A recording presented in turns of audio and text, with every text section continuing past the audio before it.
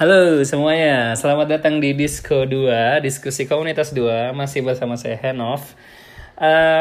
Hari ini kita akan ngebahas item seperti yang di request pada minggu lalu ya. Minggu lalu kan ada beberapa yang nanya terkait item gimana coach, gimana nih item dan seterusnya. Nah, jadi hari ini saya memutuskan untuk yuk kita bahasnya tentang item. Nah, sebelum kita ngebahas tentang item, kita bahas dulu hal substansi yang melatar belakangi kenapa kita tuh susah mempelajari item, dan kenapa teman-teman kita di AOV Indonesia itu punya kendala besar untuk bisa menguasai ilmu tentang item. Nah, jadi padahal nih item itu adalah sebuah variabel yang sangat penting untuk kemenangan tim kita. Bisa dikatakan ya nyaris 90% lah kayak gitu, bahwa item itu sangat penting gitu ya. Terus walaupun di luar itu ada juga yang sama pentingnya, 80% juga mungkin itu gameplaynya gitu dan seterusnya, bisa jadi strateginya dan seterusnya. Tapi item itu menjadi variable core untuk sebuah hero. Dia akan perform atau enggak gitu. Nah, karena itu kita harus punya ilmu tentang item. Sebenarnya lebih tepatnya disebut dengan ilmu tentang build sebuah hero yang kita pakai, karena di dalamnya nanti ada item, ada arkana gitu. Jadi kita punya item dan punya arkana gitu. Nah, pertama-tama saya akan ngebahas tentang kenapa sih alasan-alasan gitu ya. Alasan-alasan itu kenapa kita sulit sekali menguasai item. Nah, alasannya itu ada 3.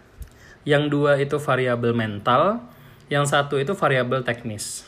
Jadi kalau misalnya teman-teman bisa menghancurkan 3 variabel ini, maka insya Allah teman-teman akan lebih mudah dalam memahami item-item yang akan teman-teman gunakan. Nah, apa sih yang menghalangi kita dari segi mental? Ada 2. Yang pertama adalah kita punya sejarah panjang. Negara kita ya secara bangsa itu punya sejarah panjang penjajahan. Jadi selama penjajahan itu ya, itu membentuk karakter bangsa kita, yang mana kita menjadi punya mental yang namanya mental postkolonial. Mental postkolonial itu adalah mental post itu kan setelah, kolonial itu artinya penjajahan. Jadi mental setelah penjajahan. Jadi setelah penjajahan bangsa kita tuh punya mental yang berbeda sebelum penjajahan gitu. Nah, mental apa itu? Yang pertama, yang paling parah ya adalah kita menganggap bahwa orang yang ada di luar negara kita itu lebih keren dari kita, lebih jago dari kita, bisa membuat kita tidak berdaya gitu. Nah, makanya kalau teman-teman suka lihat perdebatan netizen Indonesia itu selalu membandingkannya itu sama negara lain. Entah ngomongnya negara maju lah, entah ngomongnya coba deh lihat di Jepang, coba deh lihat di Amerika, coba deh lihat di Eropa, coba deh lihat di Arab, coba deh lihat di mana. Jadi membandingkan negara kita dengan negara lain, terus memposisikan bahwa negara kita yang nggak bisa apa-apa. Sering nggak ketemu kayak gitu di diskusi? Kalau di sini mah gitu, kalau orang Indonesia mah gitu. Nah, itu adalah salah satu kondisi mental postkolonial gitu, di mana kita menganggap bangsa kita itu inferior, bangsa kita itu nggak bisa ngapa-ngapain gitu. Padahal nih, justru karena bangsa kita itu bisa ngapa-ngapain, bangsa kita itu tajir melintir, bangsa kita itu punya potensi besar, justru itu penjajah itu datang buat ngambil apa yang kita punya gitu. Nah, mental ini membuat kita jadi nggak berani bereksperimen. Pokoknya kalau pro player nggak make, ya pro player Indonesia aja masih banyak banget yang menganggap bahwa kalau Taiwan nggak make berarti itu nggak bener gitu. Jadi seakan-akan tuh Taiwan itu lebih jago jauh daripada kita. Padahal yang membuat kita tidak lebih jago dari Taiwan karena kita selalu mengekor sama meta yang mereka buat. Waktu itu ada salah satu pro player yang dia lagi live streaming, dia bilang emangnya gampang apa bikin meta? Bener, emang nggak gampang, tapi bukan nggak mungkin. Itu poinnya ya. Beda antara nggak gampang sama nggak mungkin itu beda. Kita tuh masih mungkin untuk bikin meta, tapi memang prosesnya tidak mudah gitu. Jadi saya sepakat dengan pro player itu bahwa bikin meta itu nggak susah, nggak mudah, tapi bukan tidak mungkin. Makanya kita harus berupaya bereksperimen, kita belajar, kita coba di game-game kita, eksperimen-eksperimen itu. Saya sangat mengapresiasi apa yang dilakukan oleh teman-teman EVOS ya, yang menggunakan Richter sebagai observer. Poka pakai itu kemarin di ISL. Sebelum mereka melakukan itu, saya juga sudah pernah melakukan midline yang menggunakan item support itu bukan roamernya, tapi yang menggunakan item support itu midlanernya. Saya pakai waktu itu Dio-chan. Saya udah pernah share screenshotnya kan. Waktu itu skornya 14-0 kalau nggak salah lawan guild HOT.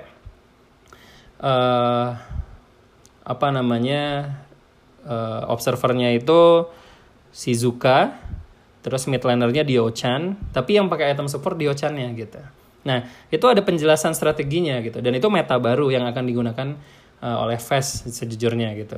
Salah satu strategi yang akan digunakan oleh FaZe ya. FaZe itu apa sih? FaZe itu adalah tim yang dibina oleh Findex Academy gitu. Nah, artinya apa gitu? Artinya karena kita punya mental postkolonial, kita nggak berani bereksperimen, kita menganggap bahwa orang lain di luar sana lebih jago daripada kita. Padahal enggak. Padahal orang Indonesia tuh cerdasnya Masya Allah gitu. Luar biasa cerdas bro. Kita tuh benar-benar luar biasa mampu gitu. Nah tapi mental itu nutupin, itu yang pertama. Kedua, masalah mental yang kita dapat di sekolah. Di sekolahan gitu ya, di sekolah konvensional di Indonesia, itu salah sama dengan gagal. Salah sama dengan gagal. Kalau kamu ngerjain soal salah, maka kamu bodoh. Kalau kamu ngerjain apa-apa salah, maka kamu gagal gitu. Nah, padahal di kehidupan nyata, salah sama dengan belajar gitu. Jadi kalau salah itu bukan kita bego gitu, tapi karena kita belajar. Nggak percaya ya, coba aja lihat. Di antara teman-teman pasti udah ada yang kerja kan, sudah ada yang menghadapi dunia nyata kan. Nggak semudah seperti di bangku sekolah kan gitu. Nggak, kalau kita salah itu bukan kita salah terus kita nilainya kecil terus kita menjadi orang yang paling gagal di dunia ini, enggak. Tapi kalau kita salah, kita belajar, kita dapat pembelajaran. Kalau kita berhasil, berarti kita berhasil menerapkan apa yang kita pelajari. Semua orang sukses itu pasti gagal dulu. Nggak ada orang sukses yang tidak pernah gagal, tidak ada.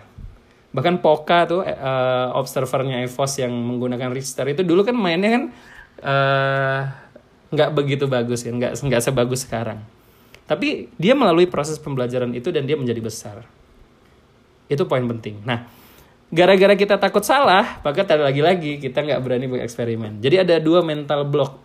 Jadi ada mental block itu artinya variabel-variabel mental yang menghalangi teman-teman untuk maju. Nah, kalau misalnya kita masih punya mental takut salah, yang pertama.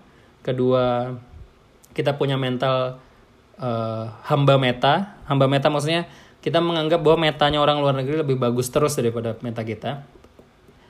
Selama itu pula kita nggak akan pernah bisa bikin meta. Selama itu pula kita nggak akan pernah berani bereksperimen dalam item. Itu poin penting ya, yang perlu dicatat oleh teman-teman.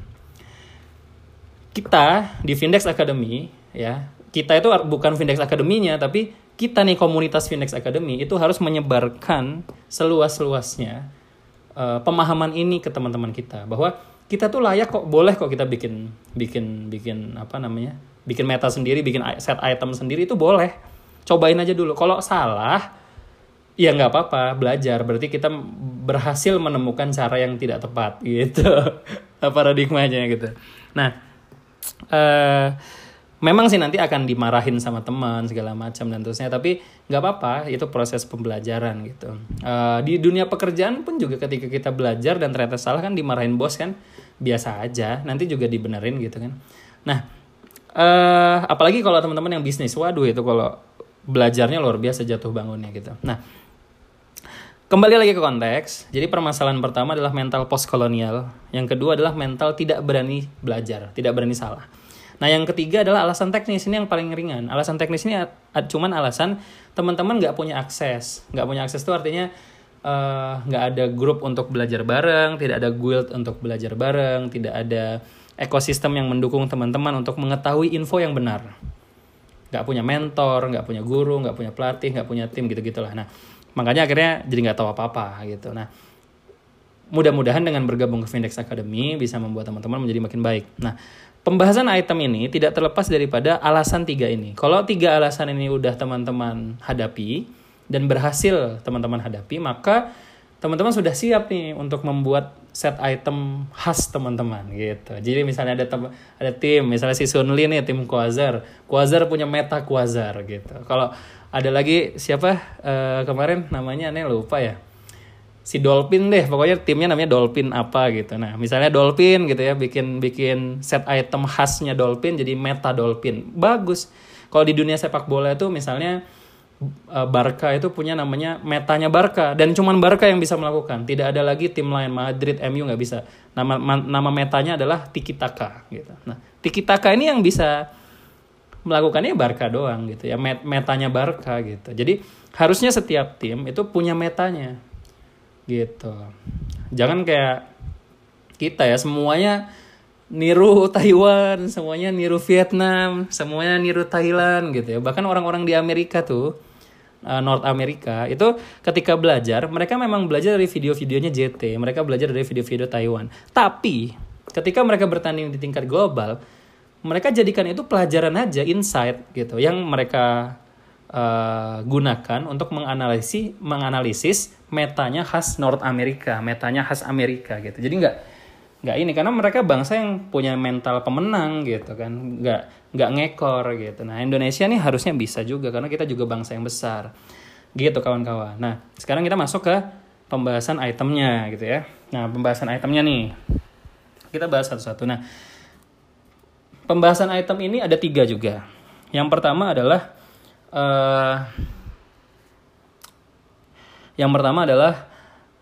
kita harus sadar bahwa item itu tidak ajak. Artinya membuat build item itu harus adaptif sesuai dengan kondisi game. Kalau misalnya musuhnya banyak tank, kita harus bikin build apa. Kalau misalnya musuhnya banyak magic, kita bikin build apa. Kalau musuhnya ada Kriknak, bahkan Kriknak itu bisa di-counter pakai item. Gitu ya. Bukan hanya counter hero, tapi ada hero yang bisa di-counter dengan item gitu. Jadi kalau saya sangat senang sekali kalau musuh pick Kriknak. Ayo maju Kriknaknya maju gitu. Saya malah senang. Kalau dia udah ngulti gitu, itu bisa dihadapi gitu ya. Dia langsung bisa mati tuh Kriknaknya gitu. Itu karena ada beberapa set yang bisa kita lakukan gitu. Entah set item, entah set skill, entah set gameplay gitu. Ada banyak lah metodenya. Nah, jadi yang pertama kali harus kita pahami adalah item itu harus kita pandang sebagai suatu variabel yang dinamis. Jadi dia bisa disesuaikan dengan berbagai kondisi. Nah, yang paling penting adalah disesuaikan dengan update patch tertentu. Jadi misalnya kayak kalau yang udah main AoV lama, dulu pernah ada, pasti inget deh, masa-masa di mana warrior itu jaya-jayanya. Warrior dan melee dan jungle assassin itu jaya-jayanya. Kemudian suatu ketika warrior dan melee itu kehilangan kejayaannya, digantikan dengan archer. Jadi archer lagi rame-ramenya. Nah, sekarang ini orang-orang bilang kalau sekarang balik lagi ke assassin. Saya nggak setuju. Sekarang ini adalah era di mana AoV paling balance.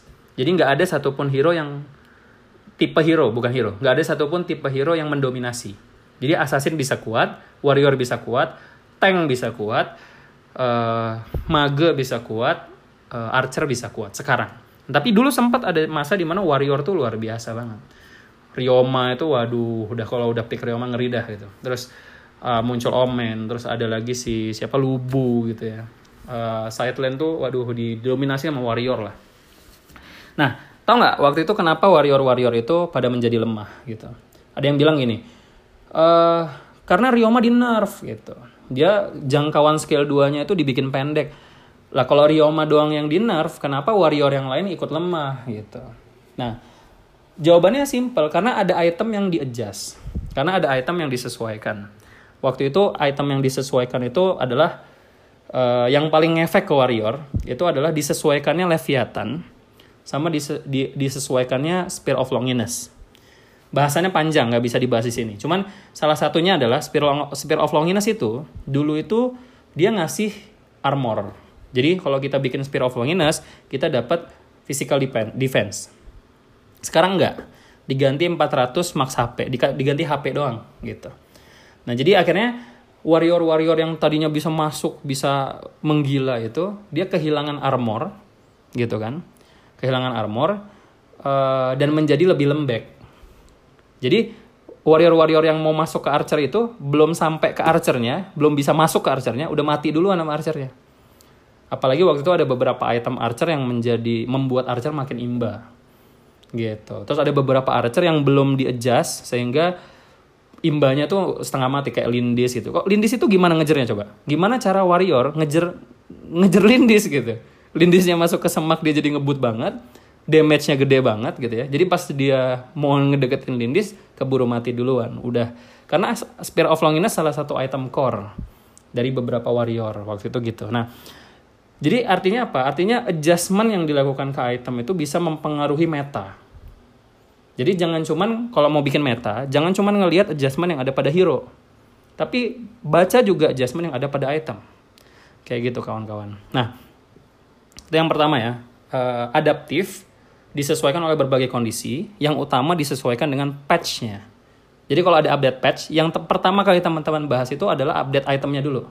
Karena item itu akan berpengaruh sama entire game gitu. Baru nanti liatin hero-heronya gitu. Kalau hero-hero itu biasanya adjustment yang dilakukan tidak sekuat adjustment yang dilakukan pada item. Walaupun kuat juga, tapi tidak sekuat adjustment item. Itu yang pertama. Yang kedua, coba teman-teman nilai harga sebuah item. Harga sebuah item. Cara tahu harga sebuah item tuh gimana sih? Murah atau mahal nih? Oh, harganya nih bang gitu. Harganya kayak apa ya? The Beast cuman 1.700. Nah, The Beast ini jadi murah bukan karena harganya jadi 1.700. Dulu The Beast bukan 1.700. Dulu The Beast berapa ya? 2.000 juga kalau nggak salah. Tapi yang bikin murah itu bukan gara-gara jadi 1.700. Tapi 1.700 dapat apa? Gitu. Kayak misalnya yang bikin murah barang itu bukan misalnya contoh nih.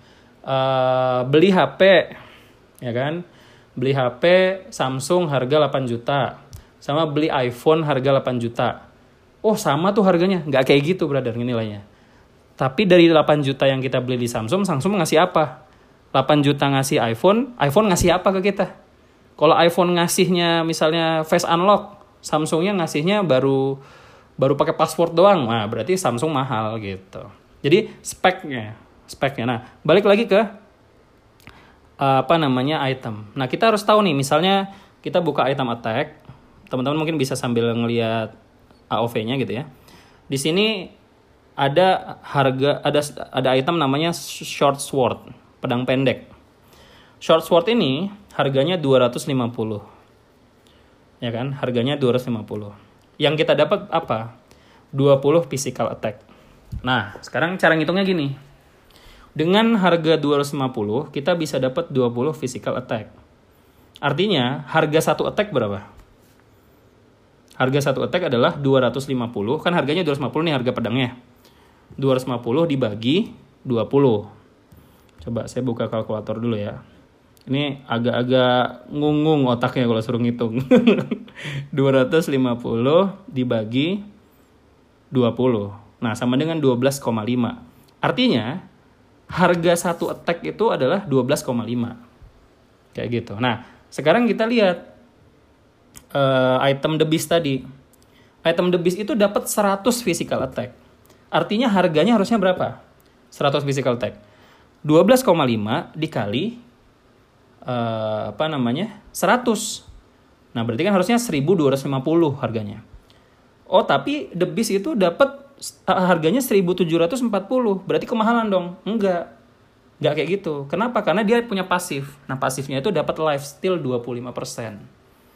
Nah, artinya nih 1.740 sama 1.250 itu kan selisihnya 500-an tuh. 500-an. Nah, 500-an itu bisa dapat 25% lifesteal. Itu murah apa mahal? Nah, kita lihat harga lifesteal berapa. Di sini ada item yang namanya Blooded Club. Warnanya merah. Di bawah gloves. Nah, itu ada lifesteal. Itu ngasih coba lihat yang benar-benar lifesteal ya. Nah, lifesteal tuh Blooded Club itu dapat 8% lifesteal dan 10 physical attack. Nah, kita hitung physical attack-nya dulu. Karena physical attack itu harganya 12,5, artinya 125-nya itu untuk attack-nya. Jadi 125 dikurang 410 harga Blooded Club dikurang 125.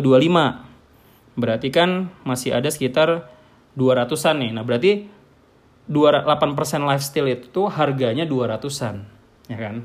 Nah, artinya harga 1% lifesteal berapa gitu. Ya udah dibagi aja. 20 dibagi 8 gitu kan. Berarti berapa tuh? Coba buka kalkulator lagi ya. 200-an gitu ya. 200 dibagi 8. Tuh kan berarti harganya 25 nih. Harga lifesteal satunya. Satu persen lifesteal. Nah, The Beast dapat berapa? Dapat 25%. Artinya 25 kali 25 tuh berapa tuh? Nah, artinya apa? Artinya dengan 1740 ya, teman-teman udah dapat 100 physical attack dan 25% lifesteal, artinya The Beast itu jadi murah. Kenapa? Karena ya seharusnya dia lebih mahal gitu. 25% itu cara ngitung value dari sebuah item, nilai dari sebuah item. Makanya The Beast adalah item murah. Nah, item murah lain itu apa? Contohnya misalnya Devil's Handshake. Devil's Handshake itu dapat 30% attack speed, 20% critical rate, 5% movement speed hanya dengan harga 1960. Kalau coach ini pening kepala. Oke, kalau gitu cara sensing yang paling gampangnya adalah dia dapat berapa, harganya berapa. Contoh misalnya Omni Arms. Omni Arms itu dapat banyak banget. 70 physical attack, 15% attack speed, 10% lifesteal, 10% cooldown reduction, 500 maksimal HP, pasifnya juga bagus, 2 kali lipat setelah nge-skill, harganya cuma 2.000. Nah, artinya apa? Artinya itu item sebenarnya murah-murah banget. Nah, kalau udah tahu item itu murah atau mahal gimana? Nah, tergantung hero yang dipakai. Kalau misalnya kita pakai archer, dan archernya itu di hutan, seperti pembahasan minggu lalu, kita butuh item murah secepat mungkin. Nah, makanya item ketiganya, kalau kita butuh yang burst, misalnya kayak Violet gitu ya, item ketiga Violet itu kalau sekarang pakai The Beast, itu sangat-sangat viable. Kayak gitu. Item keduanya misalnya mau pakai Omni Arms, item ketiganya pakai Muramasa, sangat viable. Kayak gitu. Nah, item mahal tuh apa sih? Contoh Fenrir Tooth. Dia dapat 200 physical attack, tapi harganya nyaris 3.000. Nah, karena dia item mahal, kalau dibuat di awal, rugi gitu loh, kawan-kawan sekalian. Walaupun pasifnya bagus juga sih Fenrir Tooth. Jadi kita mahal itu mahal beli pasifnya gitu. Nah, tapi lagi-lagi teman-teman analisis, kira-kira kayak Elsu itu banyak banget yang beli Fenrir Tooth di awal game kayak gitu. Akibatnya dia nggak boleh main di mid, dia harus main di side lane. Kenapa tuh? Nah, itu pembahasannya lebih advance lagi. Nah, item magic juga sama, kita bisa ngitung magic power itu 40, spell tome ya, spell tome itu harganya 300, tuh dibagi aja tuh berapa satu magicnya, termasuk arcana juga sama. Makanya di luar negeri itu banyak banget orang pakai golden body. Kayak misalnya di Eropa tuh. Di Eropa itu banyak banget orang pakai golden body. Mage aja pakai golden body. Kenapa? Karena golden body itu murah gitu. Dengan harga arcana yang 2.000, dia udah dapat 3 hal yang sangat bagus. Attack speed, physical defense, sama health point kalau nggak salah ya. Kayak gitu. Nah, ini yang namanya value dari sebuah item gitu ya. Jadi, kalau mau belajar item, yang pertama kita harus tahu update patch itu berpengaruh. Update patch pada item itu sangat berpengaruh dengan game. Yang kedua, kita harus tahu harga dari sebuah. Ngitung item murah atau mahal itu kayak gitu caranya. Kayak gitu. Nah, terus yang terakhir adalah kesesuaian item dengan karakter hero. Kesesuaian item dengan karakter hero. Contoh misalnya, di diskusi kemarin, di diskusi di grup WhatsApp, ada yang bilang bahwa Anet itu pakai Hyuga Edge bagus banget brother gitu. Nah, sebenarnya Hyuga Edge dengan karakternya Anet itu sangat nggak cocok. Contoh misalnya gini, kita lihat ya Hyuga Edge nih di kolom defense, kita lihat apa yang didapat dari Hyuga Edge. Dia dapat 100 physical defense, 100 magic defense, 1200 maksimal HP. Jadi paket lengkap nih. Baik damage-nya tuh physical maupun mage, dia dapat. Udah gitu dapat HP pula. Jadi Cocok juga nih buat yang mau nge-TB-TB-in gitu kan. Nah, masalahnya di pasifnya. Pasifnya ini adalah dia bisa bikin nge-slow gitu. Dia bisa bikin nge-slow berkurang 10% ya. 25%, sorry. Attack normal meningkatkan, nah ingat ya, attack normal meningkatkan movement speed pemakai sebanyak 10%. Jadi yang nge-hit dengan attack normalnya itu movement speed-nya meningkat 10%. Nah, terus di saat yang sama dia nge-slow lawannya 25% selama 2 detik. Nah, poinnya gini. Apakah Anet itu banyak menggunakan attack normalnya ketika dia war? Nah, sebenarnya siapa sih hero-hero yang karakternya itu justru attack normalnya itu mematikan? Sehingga dia sering-sering tuh pakai attack normal gitu. Nah, itu ada banyak tuh karakter hero yang attack normalnya mematikan. Misal warrior, most of warrior ketika war kan banyak pakai attack normal gitu. Atau misalnya hero-hero archer kayak Fennec yang dia base damage attack normalnya itu sudah mengerikan gitu. Apalagi Fennec kan punya pasif yang membuat attack normalnya itu kayak pakai boomstick gitu. Jadi kalau nge-hit meledak area gitu. Kalau nge-hit meledak area gitu. Nah, itu yang membuat dia kalau dikasih Hyuga Edge, wadaw banget efeknya. Kayak gitu. Kalau si Fennec ini dikasih Hyuga Edge. Apalagi Hyuga Edge itu murah. 1920. Yang didapat paket lengkap, buset banget. Jadi Hyuga Edge ini bagus. Makanya kayak Kilgrowth yang sering-sering nge-hit pakai attack normal tuh. Itu bagus dia. Kan dia attack normalnya sering keluar tuh. Si Kilgrowth. Untuk lifesteal, udah gitu nge-slow. Waduh, ngeselin banget. Lengket lawannya. Nah, kayak gitulah kawan-kawan. Jadi variabel yang ketiga adalah bagaimana kita bisa membaca karakter hero. Hero kita ini sebenarnya butuh apa? Anet itu butuh apa? Kilgrowth itu butuh apa? Violet itu butuh apa? Segala macam. Kayak misalnya Violet itu selama bertahun-tahun aja. Selama ini dianggap sebagai hero yang membutuhkan efek burst tinggi. Ya kan? Oh, dia hero nge-burst tuh. Udah fokus aja sama burst-nya. Betul. Tapi coba baca pasifnya deh. Pasifnya itu adalah semakin banyak attack normal yang nge-hit, semakin dia ngurangin cooldown skill satunya. Gitu kan? Tactical apa itu namanya. Nah, artinya apa gitu ya? Artinya sebenarnya kalau Violet ini mau dieksperimenkan menjadi hero dengan attack speed dan critical tinggi, juga nggak masalah. Karena pasifnya nge-trigger ketika dia sering nge-hit. Nah, sering nge-hit ini kan artinya kita harus main attack speed. Gitu. Tiba-tiba cooldownnya ngurang sehingga bisa sering keluar. Nah, supaya sakit kita kasih critical misalnya gitu. Makanya Violet dengan build yang mungkin nggak lazim, tapi juga bisa bagus nih. Contoh misalnya Violet dikasih item junglingnya itu malah Scorching Wind misalnya. Instead of pakai Mr. Stabby atau Soul Reaver, dia pakai Scorching Wind. Artinya dia punya attack speed yang baik, gitu kan. Abis itu dia pakai Gilded misalnya supaya nggak di-gank gitu ya, nggak gampang di CC gitu. Dia bisa cepat kabur gitu. Kemudian item ketiganya malah ngambil Devil's Handshake gitu ya. Jadi tiga-tiganya tuh item murah yang sehingga di early dia udah siap war lawan assassin, lawan sideliner gitu ya. Kalau dia harus bikin rank breaker dulu lebih mahal pertama. Kalau dia harus bikin cliff santi dulu atau apapun lah yang ngebers mungkin lebih mahal. Terus kita mikir misalnya udah deh kita main attack speed total sama critical. Itu juga bisa perform dengan syarat arkananya kita bikin burst. Misalnya arkananya kita bikin pakai onslaught, spirit sama dragon claw, tapi onslaught-nya yang 3 diganti rage.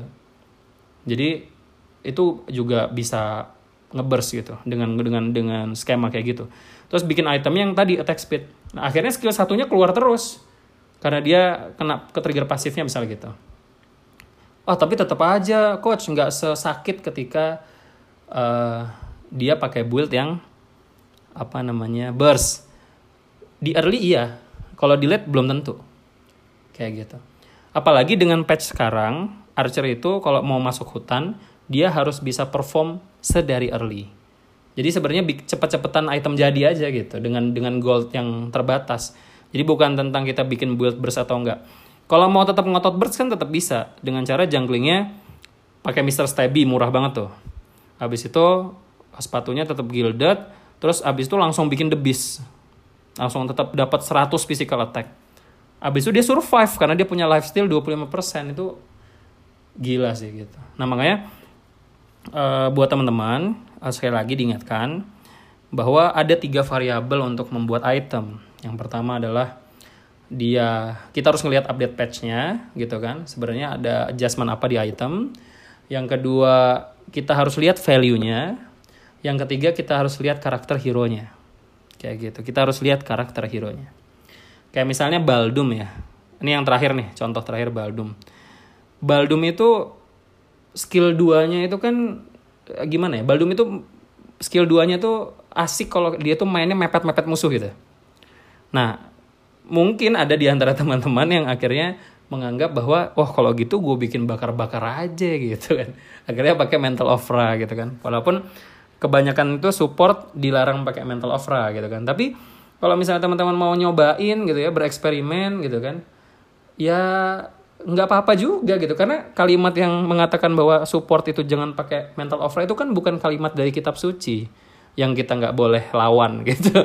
Tapi itu kan kalimat seorang analis e-sport yang mungkin aja dia salah gitu. Mungkin aja dia punya celah untuk salah karena masih manusia juga. Sama kita.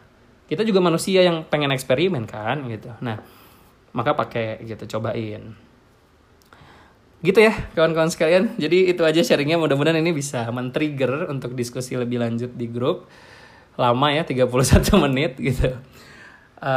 Saya Henof, lebih kurangnya saya mohon maaf. Mudah-mudahan bermanfaat buat teman-teman semua. Saya akhiri. Tetap semangat. Assalamualaikum warahmatullahi wabarakatuh.